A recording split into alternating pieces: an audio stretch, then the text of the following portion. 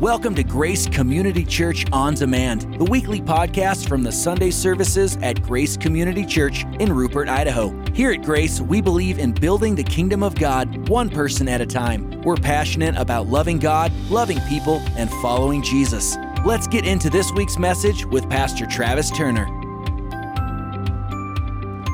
Thank you. Can you hear me? There we go. Struggle with that mic because there's two different colors. One means mute and the other one means on. I'm colorblind, so they look the same to me. So, well, how is everybody doing today? Blessed. Amen. You excited to be here today? Me too. Me too. I'm happy and honored that Pastor Travis asked me to bring the word today. Him and Pastor Tina mean a lot to me and my wife.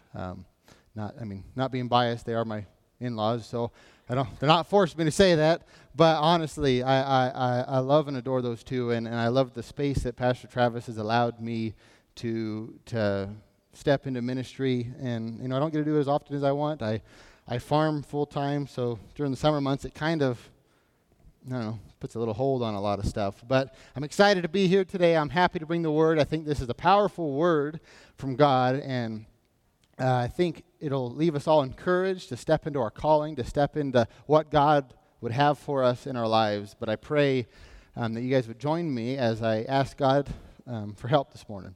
Heavenly Father, I thank you for today, God. I thank you for each and every person here today, Father. I ask that you would bless this word. Allow me to step out of the way because I have nothing good to say, God. There's nothing I can say that is good that comes out of my mouth, Lord. But I pray that you would be with me, speak through me, God, and let's hit the mark some way, somehow, God. In the name of Jesus we pray. Amen. So today's message is entitled, The Power That You Have. Pretty simple. The power that you have. That's beautiful PowerPoint. Thank you, Susan. The power that you have. And I'm going to propose to you this morning that each and every one of us possess a power inside of us to do things above and beyond anything that we've ever imagined possible in our life. And that power is Jesus Christ. The power is Jesus Christ. God has called each and every one of us to do things that we've never thought we could do. I don't know if you knew it or not, but you have a calling upon your life. And today I'm going to encourage you to seek God and to find that calling, because each and every one of us are called to do something by God, to spread the love of God, to spread the name of Jesus Christ, to change this world for Him. I look at the Bible, and you can read this Bible, and I encourage everybody. Did anybody bring their Bible today? If you did, awesome. If not, it's on your phone. I encourage you today to take notes, but I think it's really important whenever I preach. I like everybody to bring their Bible and to follow along with me, because I don't want anybody ever taking what I say as gold, because I'm a person. Okay, I'm a human being, and I want to be held accountable. So follow along with me today. But as you read the Bible, you're going to find people that have been called by God to do some crazy things, to do some outrageous things for God, to spread the purpose that God wanted them to do. A lot of people. These are great people of God. But one thing, they all struggled. They've all struggled like you and I with doubt. They all had that one thing in common, and that was that they all had zero power or ability to fulfill God's calling by themselves. They had zero ability to do the thing that God called them to do by themselves without God's help, without relying on Him and having faith in Him to do it. They also all struggled with faith. They all struggled with having the faith, but doubting God that He was actually calling them to do something and doubting their ability to do it. Just like you and I, doubt. But they realized eventually that their power came from God, that the power that was inside of them and the power that they had was from God. The power that you have. Today we're going to look at Abraham, we're going to look at Moses, and we're going to look at Gideon, talk about the disciples, and most importantly, we're going to talk about Jesus. Abraham, when God called him, his name was Abram. He was 75 years old, and he said, "Listen, Abram, I want you to leave your homeland. I want you to set out on foot because I'm going to make you a father of a nation." Now, up to this point, Abraham didn't have any kids, right? He didn't have any children. He wasn't able to have a child. But God says, listen, you're going to be a father, and not just a father to a son. You're going to be a father of a nation. He turned to Moses. God said, Moses, I'm going to use you to lead my people out of Israel. I'm going to use you to save them out of slavery and to tell Pharaoh, listen, You let my people go, and I'm going to use you to do it, and you're going to do powerful things. He turned to Gideon, who was thrashing wheat underneath a tree, and said, Gideon, God is with you, mighty warrior. Just a boy, God is with you, mighty warrior. And God said, I'm going to use you to save Israel out of the hands of the Midianites. But you know what 1 Samuel 15:7 says? It says that the Lord does not look at the things man looks at. Man looks at the outward appearance, but the Lord looks at the heart. And so man looks at the inadequacies of people, right? What's the first thing that we do when we see somebody, or when somebody comes up to you and they say, oh, Bo, I think I want to start a business. You can't even balance a checkbook, right?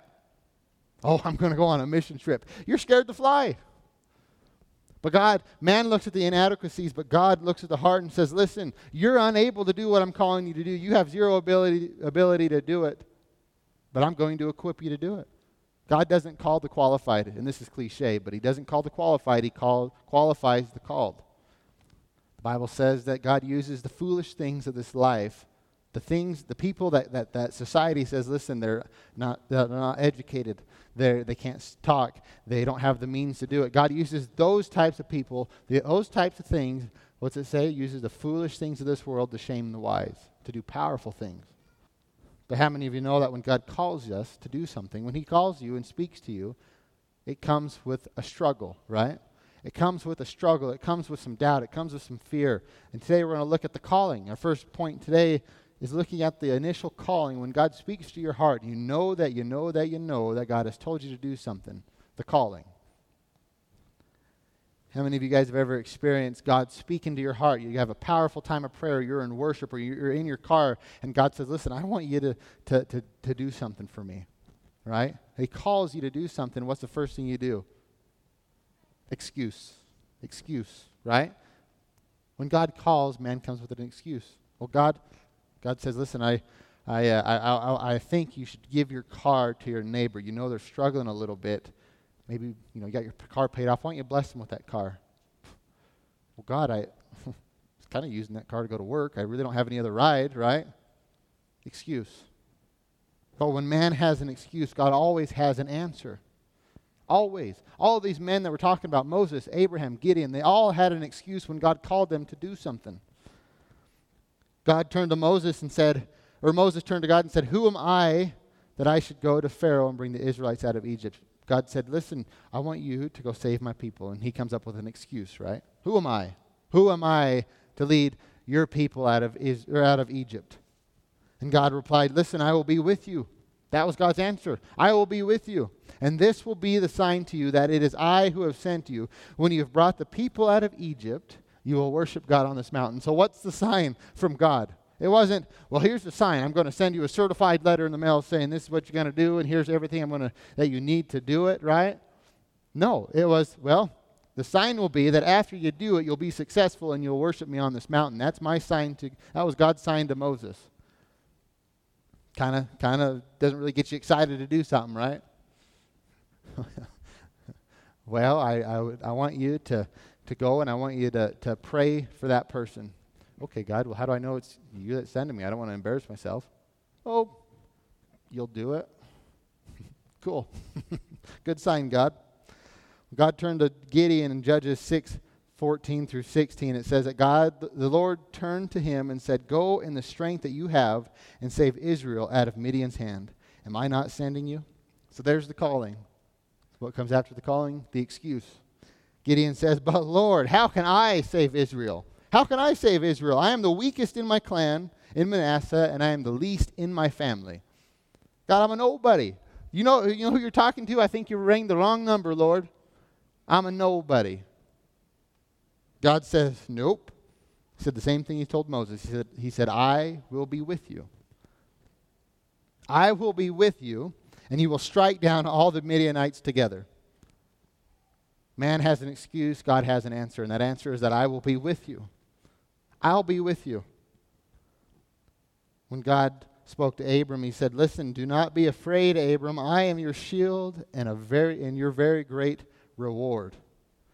Now, Abram, he turned to God and said, okay, cool, God, thank you. No, what he said was, listen, God, O sovereign Lord, what can you give me, since I remain childless, and the one who will inherit my estate is Eliezer of Damascus? You have given me no children, so a servant in my household will be my heir. God, you've blessed me tremendously above and beyond anything I could expect in my lifetime. I've got great wealth. I've got land. I've got a great job. But I have no children. You haven't blessed me with any kids, so now everything I have is going to go to this servant in my household? How can you bless me? How can you be my reward? What can you give me? Because you haven't given me anything up to this point other than things I got to give to my servant. And God said, listen, this man will not be your heir. Now, Abram was 75 years old. How many of you in your 70s are expecting God to come to you and say, listen, it's probably about the time, that you're thinking, well, I'm at retirement age. I'm heading towards the last stage of my life, towards the end of it. I'm kind of done with everything. And God comes to you and says, listen, you're going to have a son. Right? He comes to Abram and says, listen, this man will not be your heir, but a son coming from your own body will be your heir.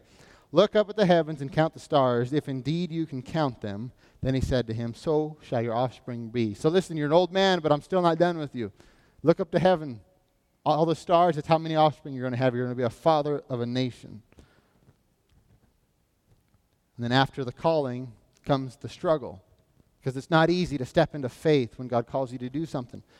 All these men, we think of them as great men of the Bible. We think of them as people who trusted God without a single doubt, right? They stepped into faith and said, man, we're going to do it. We're going to walk in faith. We think of them as powerful people, but in reality, they were human. They were you and I. They struggled when God called them and said, listen, I want you to do this and that, or I'm going to work through you and save people. They said, I don't think so. They struggled with that calling. These men had great faith in God, but they still struggled with the promise, and they struggled with the call because doubt came in. Doubt. Anybody struggle with doubt? Me, I got two hands because I really struggle with doubt. They doubted that God had the ability to do it and do what he said he could. And so Abram in Genesis 16, starting in verse 1, it says, and now Sarai, Abram's wife, had borne him no children. He had no children, and she had an Egyptian maidservant named Hagar. So she said to Abram, the Lord has kept me from having children, so go sleep with my maidservant. Perhaps I can build a family through her. Abram agreed to what Sarai said, and so after Abram had been living in Canaan 10 years, yeah, I bet he agreed. Never mind. Lord, you made me this way. So after Abram had been living in Canaan 10 years, Sarai, his wife, took her Egyptian maidservant Hagar and gave her to her husband to be his wife, and he slept with Hagar, and she conceived. So what happened? What happened? Abram began listening to the voices of other people. How many of you know that when God calls you to do something, the first thing the enemy does is come up behind you and starts speaking in your ear a little bit, showing your inadequacies, doubting God? He did it in the Garden of Eden, where there were no police forces, there was no strife, there was no struggle, there was no sin. It was man in the presence of God.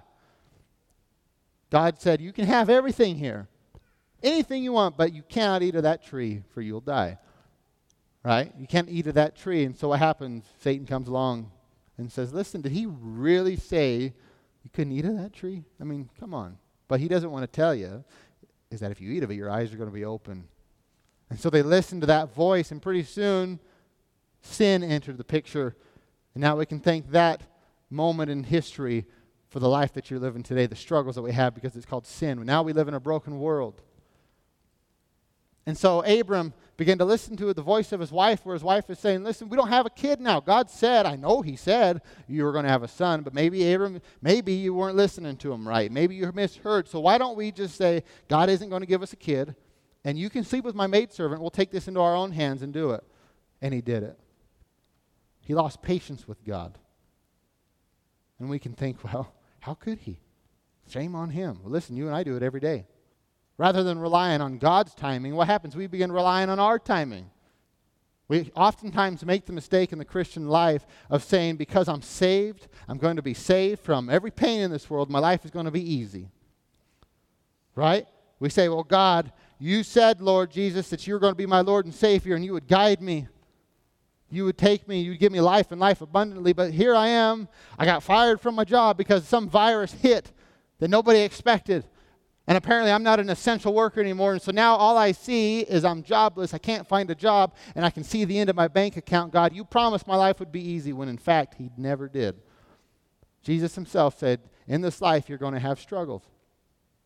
But where man has a question or an issue, God has the answer. He said, listen, you're going to have trouble in this life. You're going to struggle. But in that struggle, I will be with you, so fear not. And so a lot of the times all it is we lose patience with God. I do this all the time, and I realize, who am I that I should take things into my own hand, because I don't have the whole picture. I don't know what God has planned for me, so who am I to think, okay, he promised me this, but I'm going to say it's going to happen now. Abram didn't work out so good for him. When God promises something, God isn't a liar. God doesn't rely on your timing. He doesn't rely on my timing. It's up to him. But when he says he's going to do something, he's going to do it. You know, Moses, when God spoke to Moses, he came to Moses in the craziest way. So Moses had fled, and he was shepherding sheep, and I think he was like 80 years old. He was older. So he's been out being a shepherd, and all of a sudden he comes across a bush that's on fire, which probably back then, in the middle of the desert, we have it happen here. Might not be a big deal. Maybe there's a lightning storm or something. So he just walks up thinking it's kind of cool, and all of a sudden the bush starts talking to him. And he realizes the bush isn't burning. And I said this first service, but I'm sure what he was thinking when he walked up to that bush that wasn't burning, that was talking to him, he turned to his sheep and said, what was in that berry I just ate? Right? It's insane. But God began to speak to him and reveal himself to Moses. Said, you're standing on holy ground, take off your shoes. I'm going to use you. I've heard the cry of my people out of Egypt, and I don't like that they're in slavery. And they've been asking for somebody to come and do something. And God has the power, right? He has the power to change the circumstance in the instance. He could have killed Pharaoh, could have killed whatever it took, done whatever it took to lead those people out of slavery. But instead, he said, I'm going to use that shepherd out in the middle with his sheep. I'm going to speak to him in a crazy way. And I'm going to use him to deliver my people out of their bondage. And so Moses finally, he's like, okay, I'm on fire now, right? He's like, okay, God, you know what? I've talked to you. I know this is you that told me that you're sending me, that I've got the power. Because up until now, Moses was using all kinds of excuses to get out of this. He said, God, I'm a stutterer. I'm old. I can't do that. Could you send somebody else, please? Who am I? And God said, no, I'm using you. And so finally he said, okay, let's go. And he gets to Pharaoh with Aaron, his brother, because Moses, couldn't talk, so he used Aaron to speak to Pharaoh through him. They get up to Pharaoh, and he's expecting, okay, Pharaoh, God demanded that you let my people go. Our God says, let my people go so that they can go out and I can, send them out of bondage. And he's expecting, thinking, okay, God sent me, so this is what's going to happen. Okay, I tell him this. Pharaoh's going to be like, oh, okay, God wants it out. Okay, Steve, could you grab the Israelites? Let's just let them go. They're good. We're fine. Yeah, just leave their work. That's not what happened. What happened instead was Moses said, listen, God said, let my people go. And Pharaoh looked at him, and he looked him up and down and said, okay, well, I don't know this God. I don't know who he is. I don't know whose authority you come at me for. Remember, this is the ruler of the land. It's like going to the president or something. And he's like, you know what? No, I'm not letting them go. In fact, I'm going to make them work even harder. Because they were making bricks, and the way they made bricks was they would mix straw into the mud to harden the bricks and bake in the sun. And instead, Pharaoh's like, you know what? No, I'm not letting them go. I don't know this God. In fact, they're going to work harder, and they're going to make the same amount of bricks, maybe even more. And this time, rather than me supplying the straw, they're going to have to go gather their own straw. And so Moses, his bubble just burst right there. He had the faith, and he had the circumstances in his head, the way it was going to go, and it didn't go at all the way he planned. At all. You know how discouraging that is? Has anybody ever had that happen before? Where you knew, I've had it happen one time where God told me, listen, you need to go up to that person, and you need to tell them, listen, I know the struggle they're going through. I know what's going on. And I love them. And then offer to pray for them. And I said, no, God, I'm not going to do that. That's embarrassing. What if they say, no, just do it. Just do it. So I did it. You know what happened? I got to, there's no God. I don't believe in God, and walked away. Thanks, God. That was really embarrassing. And I look like a fool. But little do I know, and I've never saw that person again. Little do I know, God was probably planting a seed in that person's heart, right? I was just part of the process of God transforming that life, planting that seed little by little until there's a plant that comes off and they turn their life to Jesus. I was listening to a pastor down in Houston, Texas, who was talking about his childhood. He was raised with an alcoholic father who would cheat on his wife, really just a tough, you name it, just a tough childhood. It was almost aborted twice in the womb. No money, just terrible, hard time growing up. But he said every week they would take their food stamps and they would go to the same grocery store, same time, same day, every week, week after week after week. And all of a sudden, one week, an older woman who he said was about 70 to 73 years old walked up to his mom and said, listen, God loves you, and God has a calling on your kids' life, and they're going to do amazing things in the name of Jesus, and they've got a calling on their life, and God loves you and wants to be there for you, and everything's going to be okay. What do you think happened? The mom turned to that lady and said, oh, thank you, Jesus. Oh, thank you, thank you. No. What she did was she looked at that woman and said, God doesn't want people like us. God doesn't use people like me. He doesn't love us. Same thing that happened to Moses. But you know what happened was God used that woman to plant a seed in this pastor's family, into his mother's heart. Pretty soon his mom took that seed, and that seed began to grow, and God began to speak to her, and they found themselves in church praying. She gave her heart to Jesus. The kids got involved in church. She started praying for her husband. Her husband became radically saved from alcoholism, from all the other issues that he had, and began going to church, and they began to become involved in the church. And now he's a pastor. His brother's a pastor. His other sibling's a pastor, saving thousands of people because that woman decided that, listen, God's not done with me yet. You know how easy it is at that age to say, listen, God's done with me. God, what can you do to use me anymore, Lord? I'm just going to sit on my hands, and I'm going to wait this out until you call me home. But instead, she woke up and said, listen, God, you're not done with me yet. Open up doors. Open up an opportunity to use me somehow to show the love of Christ. And she did it, and she planted a seed. And now people's lives are radically transformed because of that seed she planted. And that's what happened to Moses. Moses went to Pharaoh one time and got completely blown off, and things got even worse. And he turns to God and he says, oh, Lord, why have you brought trouble upon this people? Is this why you sent me? Ever since I went to Pharaoh to speak in your name, he's brought trouble upon this people. And you have not rescued these people at all. He's frustrated with God. Because he thought he had faith. He thought he knew what he was doing. And then all of a sudden his dreams are blown, and that faith that he had is crushed down to nothing. And now he's doubting God and saying, listen, is that who you are, God? You're a God that sends me to ruin people's lives? Was that your plan all along? I mean, we can look at this and we can blame Moses and say, listen, Moses, you just didn't have the faith. You should have believed God because he was going to save. He had a plan. Right? And we only know that because we can read the next couple chapters in the rest of the book and find out that God used Moses in amazing ways. You know, plagues happened. They got let out. The seas parted. But we do the same thing in our lives. The same thing in our lives. When God calls us to do something and it doesn't happen the way we think that it should happen, or the way that God said it was going to happen, or the way we thought he said it was going to happen.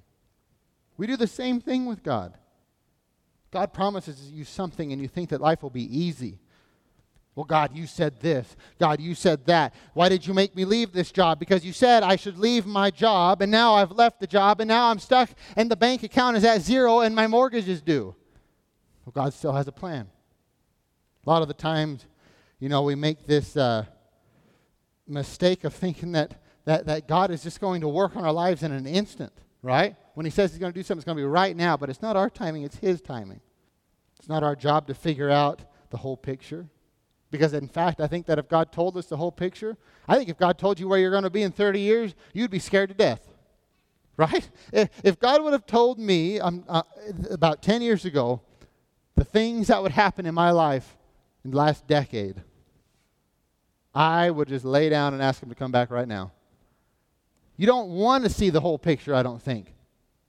But it's not our job to, even if we thought we could figure out, it's not our job to figure out where God's taking us or what's going to happen. If God tells you to do something, you quit looking at the reality of what you think's the reality.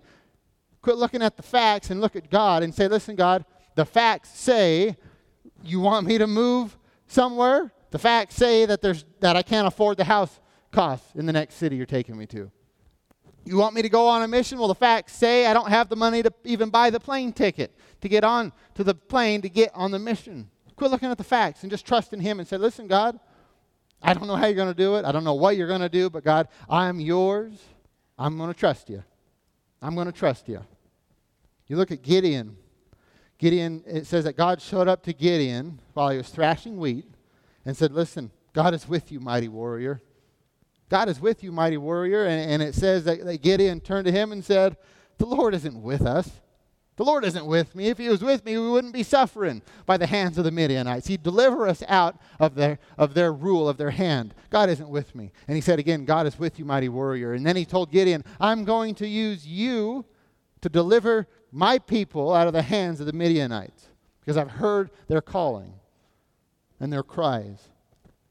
Gideon said to God, if you will save Israel by my hands as you have promised, look, I will place a wool fleece on the threshing floor, and if there's dew on the fleece and all the ground is dry, then I'll know that it is you that will, I will know that you will save Israel by my hand as you said, and that is what happened. And so he starts doubting God. He says, okay, God, listen, you've called me, and but I kind of need a sign. This is a man who literally saw God, the angel of the Lord, face to face, to the point where he cries out and says, oh, I've seen the face of God, and he falls down on his face because he thinks he's going to die, and the angel's like, no, you're not going to die. Stand up. He's seen God face to face, and he's still saying, listen, God, you've called me, but I need a sign. Show me a sign. He says he lays the fleece down, right? The fleece is wet. The ground is dry. Okay, cool. There's a sign, God. I know that was you. And then he turns to God and says, okay. In verse 39, do not be angry with me. Let me make just one more request. Allow me one more test, right, with the fleece. And you know that God's thinking, oh, you kidding me right now? You kidding me? Was that enough that I showed up and now I did a test? You want me to do another one? And he says, just don't be angry with me. Let's do one more test with this fleece. This time make the fleece dry and the ground covered with dew. And it says that night God did so. And so Gideon doubted God, and he doubted himself.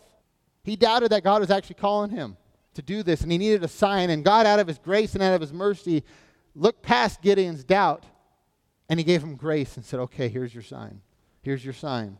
And eventually God prevailed on His promises. And so I'm here to tell you today that it's okay to have doubts. A lot of people will tell you, you can't doubt. You just got to have faith in Jesus. Just have faith in Jesus. Listen, faith is amazing, right? It's great to have faith, but it's okay to have doubt. But what it's not okay to do is to keep on doubting. This book is filled from page to page of people called by God who had doubt, who struggled with issues, who struggled with their inadequacies, thinking, well, I'm not good enough to do what God's calling me to do, right? But they didn't just stop. They didn't keep on doubting. They didn't say, well, God, you can't do that, so see ya. They didn't. What they did was they realized, listen, God is a God of power, whether it took God showing them a sign or whether it took just stepping out in faith. It's okay to have doubts, but it's not okay to keep on doubting, because eventually when God calls you to do something, He's expecting you to step out and start walking in faith. He expects you to have faith and to get rid of that doubt, because Hebrews 11:6 says that without faith, it is impossible to please God. Without faith, it's impossible to please God, because anyone who comes to Him must believe that He exists and that He rewards those who earnestly seek Him. So what is doubt? What is doubt? Doubt is nothing more than the enemy coming in and taking that seed, that calling that God placed on your life, and trying to remind you of who you are or who you've been. More, I guess, of who you've been, right? God says, listen, what I want you to do is I want you to start a small group. I want you to start a Bible study in your home. Invite people into your home, and we're gonna just fellowship, and lives are going to be changed through you, because there's people that need to hear the Word of God and to get into a study. And you say, okay, God. And then all of a sudden you start hearing the voice, whether it's the voice of other people speaking into your life or it's the voice of the enemy. The Bible says the enemy, which is Satan, comes to kill, steal, and destroy. So he comes in and he starts pulling that word that God placed in your heart, that seed out one by one. I think of replanting sugar beets. Anybody, is there a farmer? Anybody farming around here? I'm the only crazy guy? Okay. Anyway, I think of replanting sugar beets. This year has been a really tough year for farmers that raise sugar beets because if the frost didn't kill them, it got too dry, or birds, or rain, just all kinds of crazy things. Normally, you plant your sugar beets and you hope that you maybe have to replant one time at the most. There's some of my neighbors have been, I think I was on 3 or 4 times. Some guys are 3, 4, 5, 6 times of replanting sugar beets. But when you replant the sugar beet, if you've ever seen a seed, it's just a tiny little, it's blue because there's some junk on it, but it's just a teeny tiny little seed. And so you plant that seed, and when I replant, I like to get it just, normally instead of 3/4 of an inch like I would in the spring, I try to get it just 1/4 inch below the soil so it pops up a little bit quicker. But the dangers of doing that is you have to make sure you seal that ground up enough, because if you don't, birds, voles, mice will literally smell that seed in the ground that you placed, and they'll come out and start stealing that seed out of the ground that you replanted. Start robbing your seed. It's the same thing the enemy does. God calls you. He plants that seed in the ground. Boom. He expects that thing to grow and do things that are above and beyond anything you expect. And pretty soon, the enemy comes bringing people. And sometimes it's your spouse, it's your friend, people that you trust, or just a voice in your heart. It begins saying, listen, you're a nobody. You think you can start a Bible study? You haven't opened your Bible in a year. You lie all the time. You embezzled money from that company. You remember what you said to so-and-so? But it's our job to come in and start sealing that soil down so we can block the enemy from stealing our seed, right? And we start taking it back and saying, no, I can do all things through Christ. Greater is he who is in me. Give me that back, please. All things work together for good for those who are called according to his purposes, right? We start taking that seed back. It's our job to seal that soil and remind ourselves and the enemy who we are in Christ. Listen, I don't care what your past is. I know some of you guys had a crazy past. But that's not who you are anymore. It's not who you are anymore. So when the enemy starts reminding you, and when other people start reminding you of who you used to be, you remind them of who you are in Christ. I'm a born-again Christian. I'm a new creation. That's not who I was. God's taken my sin. He's casted it as far as the east is from the west, forgotten about it completely. I'm not fishing in that pond anymore. You start reminding them and the enemy who you are, and you remind that enemy of where he's going. Abraham, Moses, Gideon, all these men had this one thing in common, and that is that they struggled with doubt and they struggled with fear, just like you and I. That's what I love about this Bible. These books, these are stories. These are people who lived thousands of years ago, but they're still relatable because man is a man is a man. We all struggle with doubt when God calls us to do something.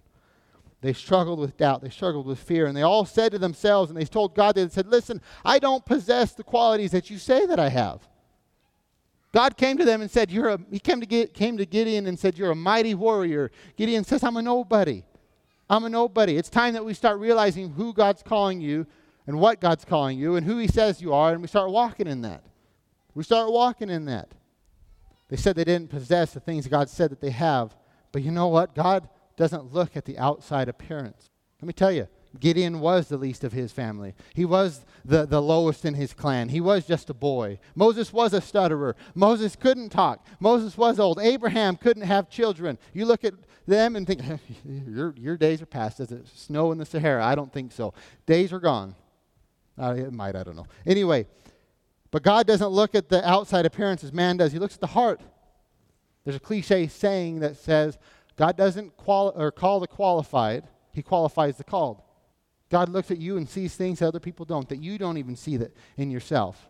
He wants your faith, because without faith it's impossible to please God. He wants you to feel uncomfortable when he calls you.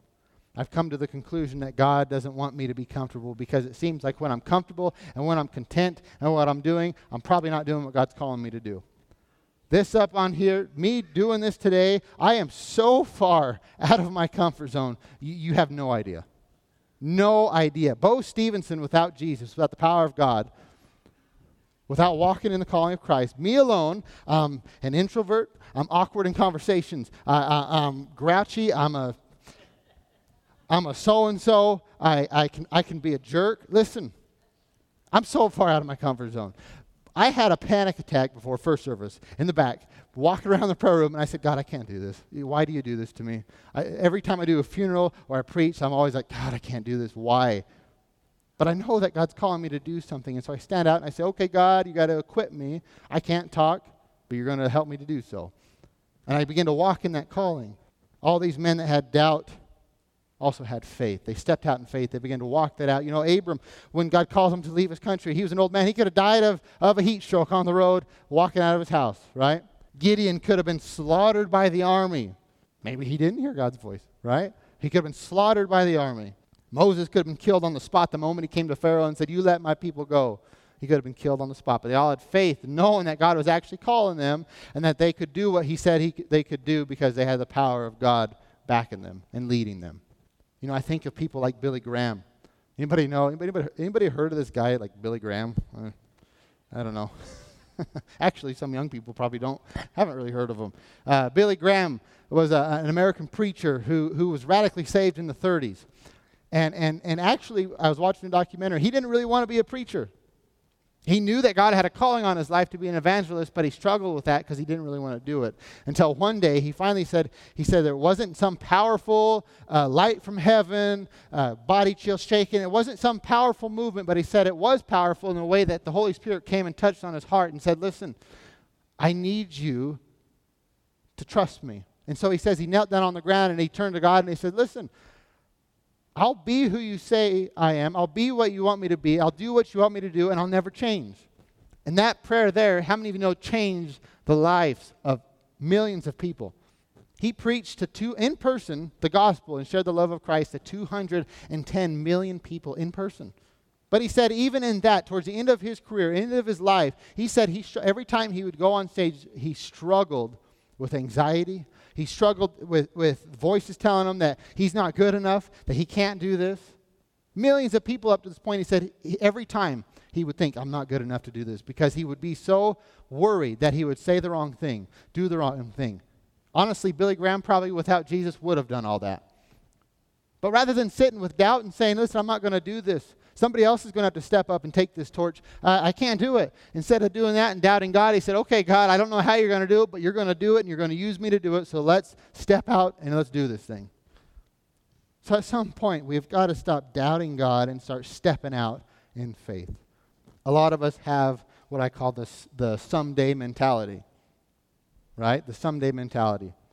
Well, someday, when I have a job that pays a little more, I'll be able to give a little, maybe I'll start tithing. Someday when I retire, I'll go on mission trips. Someday when I have a better house, I'll with a little more room, I'll start a life group. Someday cannot wait. Someday needs to be today. We can't wait for someday. Because guess what? The Bible says that if a farmer waits, keeps looking at the sky and waits for the perfect day, he'll never plant. If he waits for the perfect weather, he'll never harvest.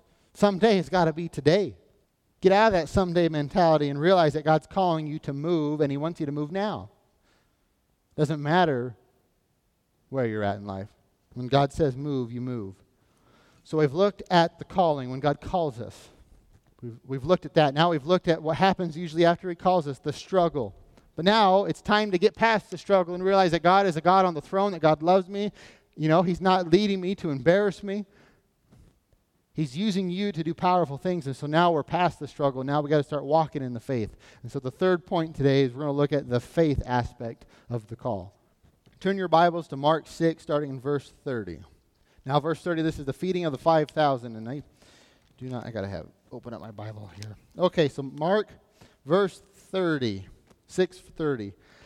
It says that the apostles gathered around Jesus and reported to him all that they had done and taught. Then, because so many people were coming and going, they did not, were coming and going that they did not even have a chance to eat. He said to them, come with me by yourselves to a quiet place and get some rest. So they went away by themselves in a boat to a solitary place, but many who saw them leaving recognized them and ran on foot from all the towns and got there ahead of them. When Jesus landed and saw a crowd, he had compassion on them because they were like sheep without a shepherd. So he began teaching them many things. Verse 35, it says that by this time it was late in the day, so his disciples came to him and said, this is a remote place, Lord, and it's already very late. So send the people away so that they can go to the surrounding countryside and villages and buy themselves something to eat. So, Lord, they got to eat. I mean, it's getting late. Why don't you send them away? They're not going to leave unless you tell them to go grab something to eat. And Jesus answered, you give them something to eat. Well, Lord, no. The crowd, not us. We weren't talking about us. Sorry, Lord, you misheard us. You send the people around to go get something to eat. And Jesus said, no, you feed them. You give them something to eat. And you know the apostles were thinking, oh, this guy's getting crazy. There's 5,000 men out there that are needing something to eat, and he asked us to feed them? Jesus knew that he had the power in an instant, right, to feed these people, to do what he wanted them to do. But he wanted the disciples to walk in faith because God has the power and the ability to do anything he wants to do, but he uses you and I, right, to do miracles. Why does he do that? He does that because not only does it make us to get out of our comfort zone and cause us to start walking in faith, but it builds our faith, right? It builds our faith knowing every time I do something and I see that God's seen me through that and that he did perform a miracle, it builds my faith and it builds the faith of those around. And so he knew that he could do anything he wanted, but he wanted the apostles to give them food. He knew that they didn't have enough food. It's not like he was telling them, you go feed them, thinking, oh, they have this big old cash store of food to feed these guys. He knew they didn't have the ability. He knew they couldn't afford to pay for enough food for everybody. And the apostles said to him, listen, that would take more than half a year's wage. Are we to go and spend that much on bread and give it to them to eat? Like, you expect me, God, okay, you want me to feed them? You expect me to take half of my year's worth of money, so I'll live without food, without housing, without the things that I need for half a year to feed these guys one time? Why, when they could go out and probably find their own thing to eat? Jesus said, you feed them. So Jesus turns to them and says, how many loaves do you have? Right? He turns to them and says, how many loaves do you have? To these doubting men who at this point, it's not like they've never seen Jesus do any miracle at all. They've seen Jesus raise people from the dead. They've seen Jesus heal people who were paralyzed, turn water into wine. So they know that he has the power and the ability to do something that he said he'll do. So he says, listen, how many loaves do you have? He said, go and see. And when they found out, they said, we have 5 loaves and 2 fish. Then Jesus directed them all to have the people sit down in groups on the green grass. So they sat down in groups of hundreds and 50s, taking the 5 loaves, 2 fishes, and looking up to heaven. He gave thanks and broke the loaves. Then he gave them to his disciples to distribute to the people. He also divided the 2 fish among them all. They all ate and were satisfied. And this is the crazy part. The disciples went around with baskets, said they picked up 12 basketfuls of broken pieces of fish and bread. And the number of the men who had eaten was 5,000 men. Now listen, back then they didn't count the women and children. So you figure each person has, half of the men have a wife, and half of those have kids. We're talking, 8, 9, 10, 15, 20,000 people that they fed, and they still had more than what they had given in the beginning left over. God isn't interested in waiting until you have enough food to feed the 5,000 people. He wants you to bring him what you have. He's interested in what you have. He'll take what you have right now, today, not someday, but right now what you have, and he'll use it to do things above and beyond anything you can imagine. He said, how many loaves do you have? They ended up with twice as much as they had before, or more. Way more. So get out of that someday mentality. Get out of that someday mentality. I'll do this or that. Listen, someday is right now. God says, give me what you have. I don't need you to wait until you think you're ready. I think you're ready. I'm going to equip you to do it. So get up and do it. All of us have a calling on our lives. We all have a calling on our lives. Some of you might think, well, listen, Bo, I don't. Well, listen, if you've given your life to Jesus, I believe that we all have a unique calling that God has placed on our lives. But we also have a common calling, and that is to go and preach the gospel, right? Well, Bo, I'm not a preacher. I'm not a teacher. I've never been to Bible school, or I can't do this. So listen, it's not about preaching the gospel all the time and being weird about it. It's about going into your life. He said, go and preach the gospel, but the translation actually says, as you go in the original text. As you go, which means as you go to your job, right? Some of us are called, the Bible says, to be pastors, to be preachers, to be apostles. We're called to be teachers, farmers, lawyers, clerks, mechanics. So as you go into your daily life, preach the gospel. And it doesn't have to be, oh, Lord, thank you for this customer I got in here, Lord. I pray that you would bless them. It doesn't have to be weird like that. It can be. Lord, thank you, Jesus. Anyway, it's about going, as you go, in your voice, in your actions, in your lifestyle, preaching the gospel. Recently, we did some business with a guy, and about a week or two later, he called me and said, hey, do you do ministry a little bit, don't you? And I said, oh, yeah, I do, over, in Rupert and stuff. And he said, I thought so, because I was talking to somebody, because I bought a combine, and he said, I was talking to him because there was something different about this guy that bought this combine. He wasn't just a regular old person buying something. And he said, they brought up, you, or somehow they knew me, but he said, listen, I knew there was something different about you. That's what it's all about. I never said, listen, before I buy this thing, I need you to get down on your knees. I need you to give your life to Christ, or else there's no deal here, right? I didn't take my Bible and shake his hand and smack him across the face with it. It was about just being who you are, living for Jesus in your daily life. So as you go preach the gospel, you don't have to be qualified to preach. Just live your life for Christ, and people are going to start taking notice. And then be prepared, because it's inevitable when somebody says, listen, I've seen you go through some of the darkest times in your life, but yet you still have joy, and you still have hope. What is that all about? Because people are going to start questioning, and the Bible says, always be prepared to have an answer for the faith that lies within you. Always be prepared. And that it's just as simple as saying, well, in John 3:16, it said, God so loved the world. It's just saying, listen, this is what I've been through. This is the troubles I had in my life, and this is what God did through me and did for me. That's it. Get rid of the someday mentality. Get rid of the doubt. It's okay, I'm telling you, don't feel like you're the worst Christian in the world or the worst person in the world because you doubt God is calling you to do something. But don't keep doubting. Step into faith and trust God. Trust God.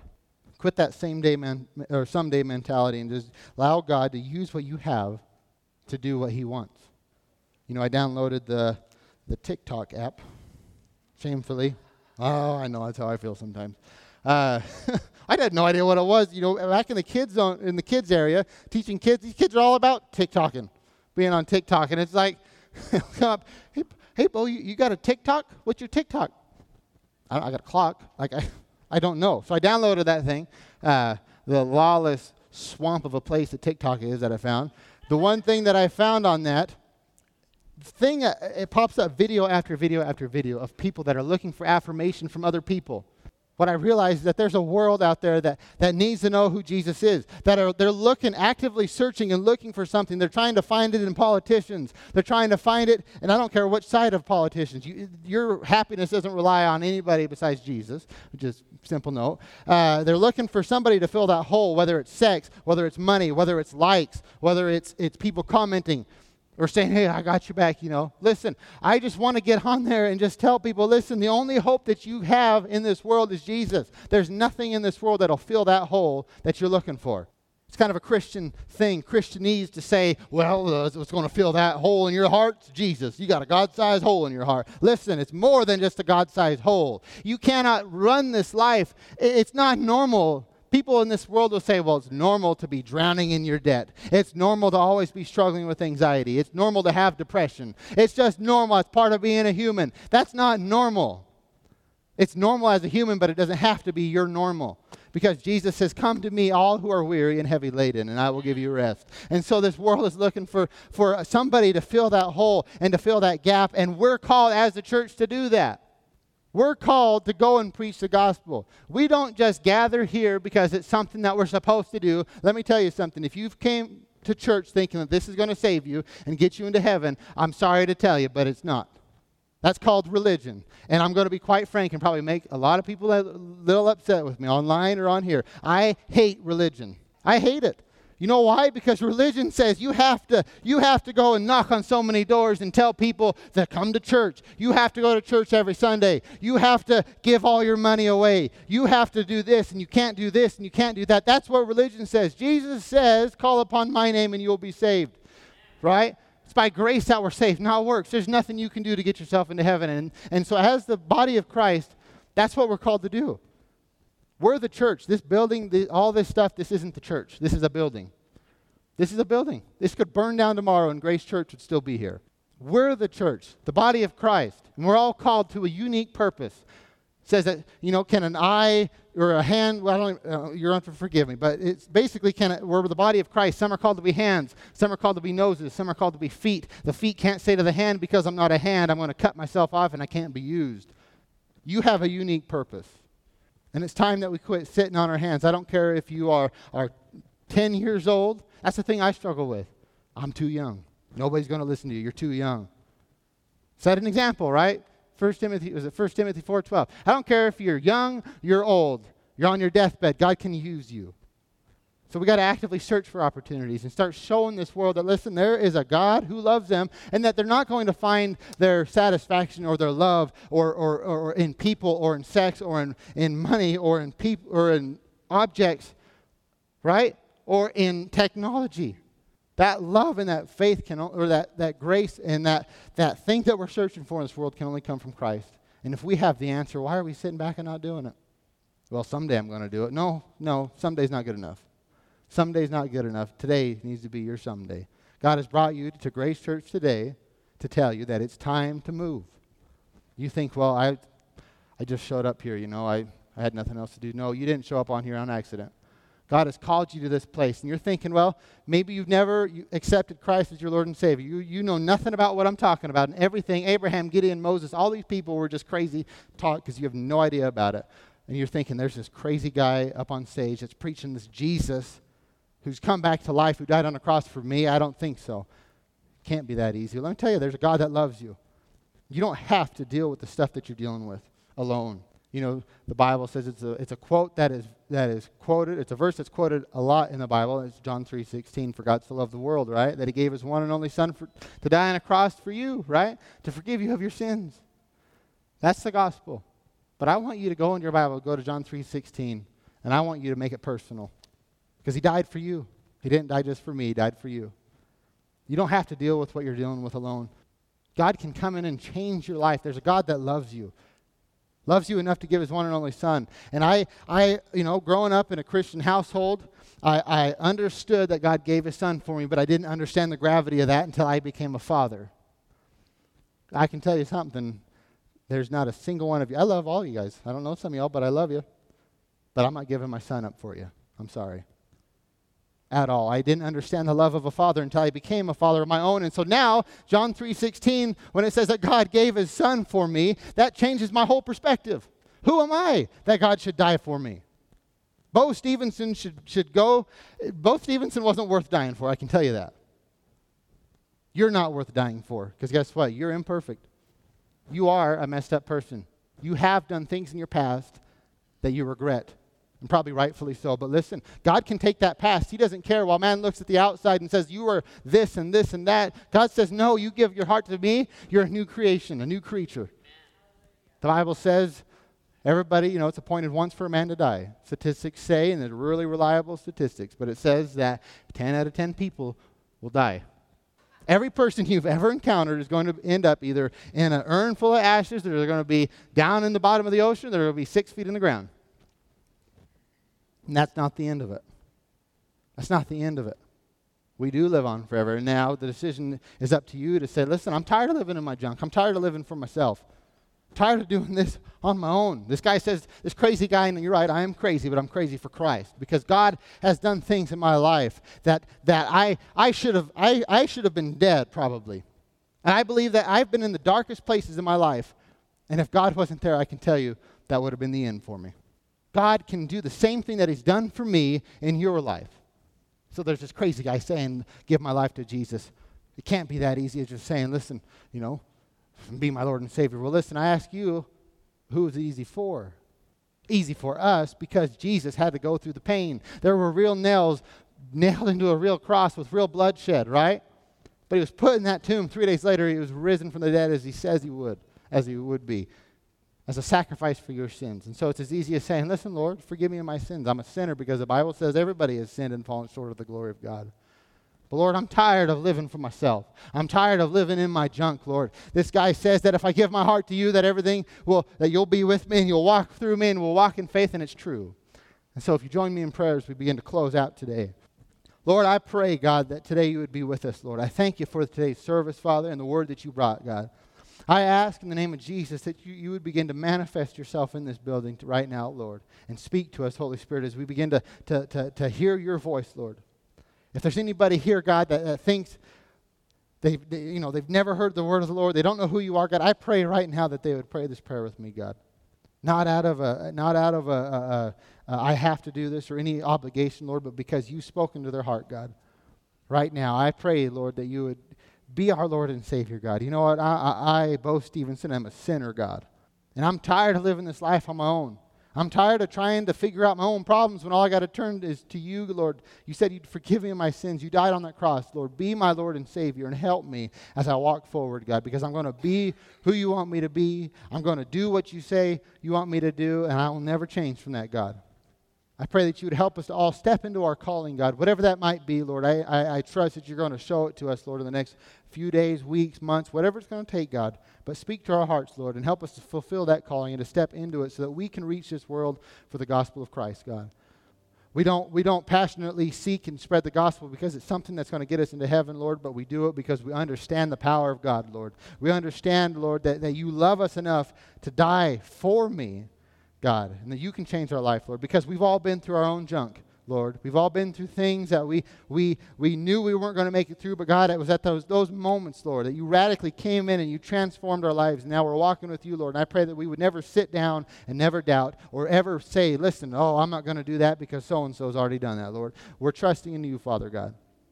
Pray that you'd bless the rest of our service. Keep us safe, Lord, through the week, Lord, and ask that we would arrive back here next Sunday safe and sound. And we give you all power, honor, and glory. In the name of Jesus we pray.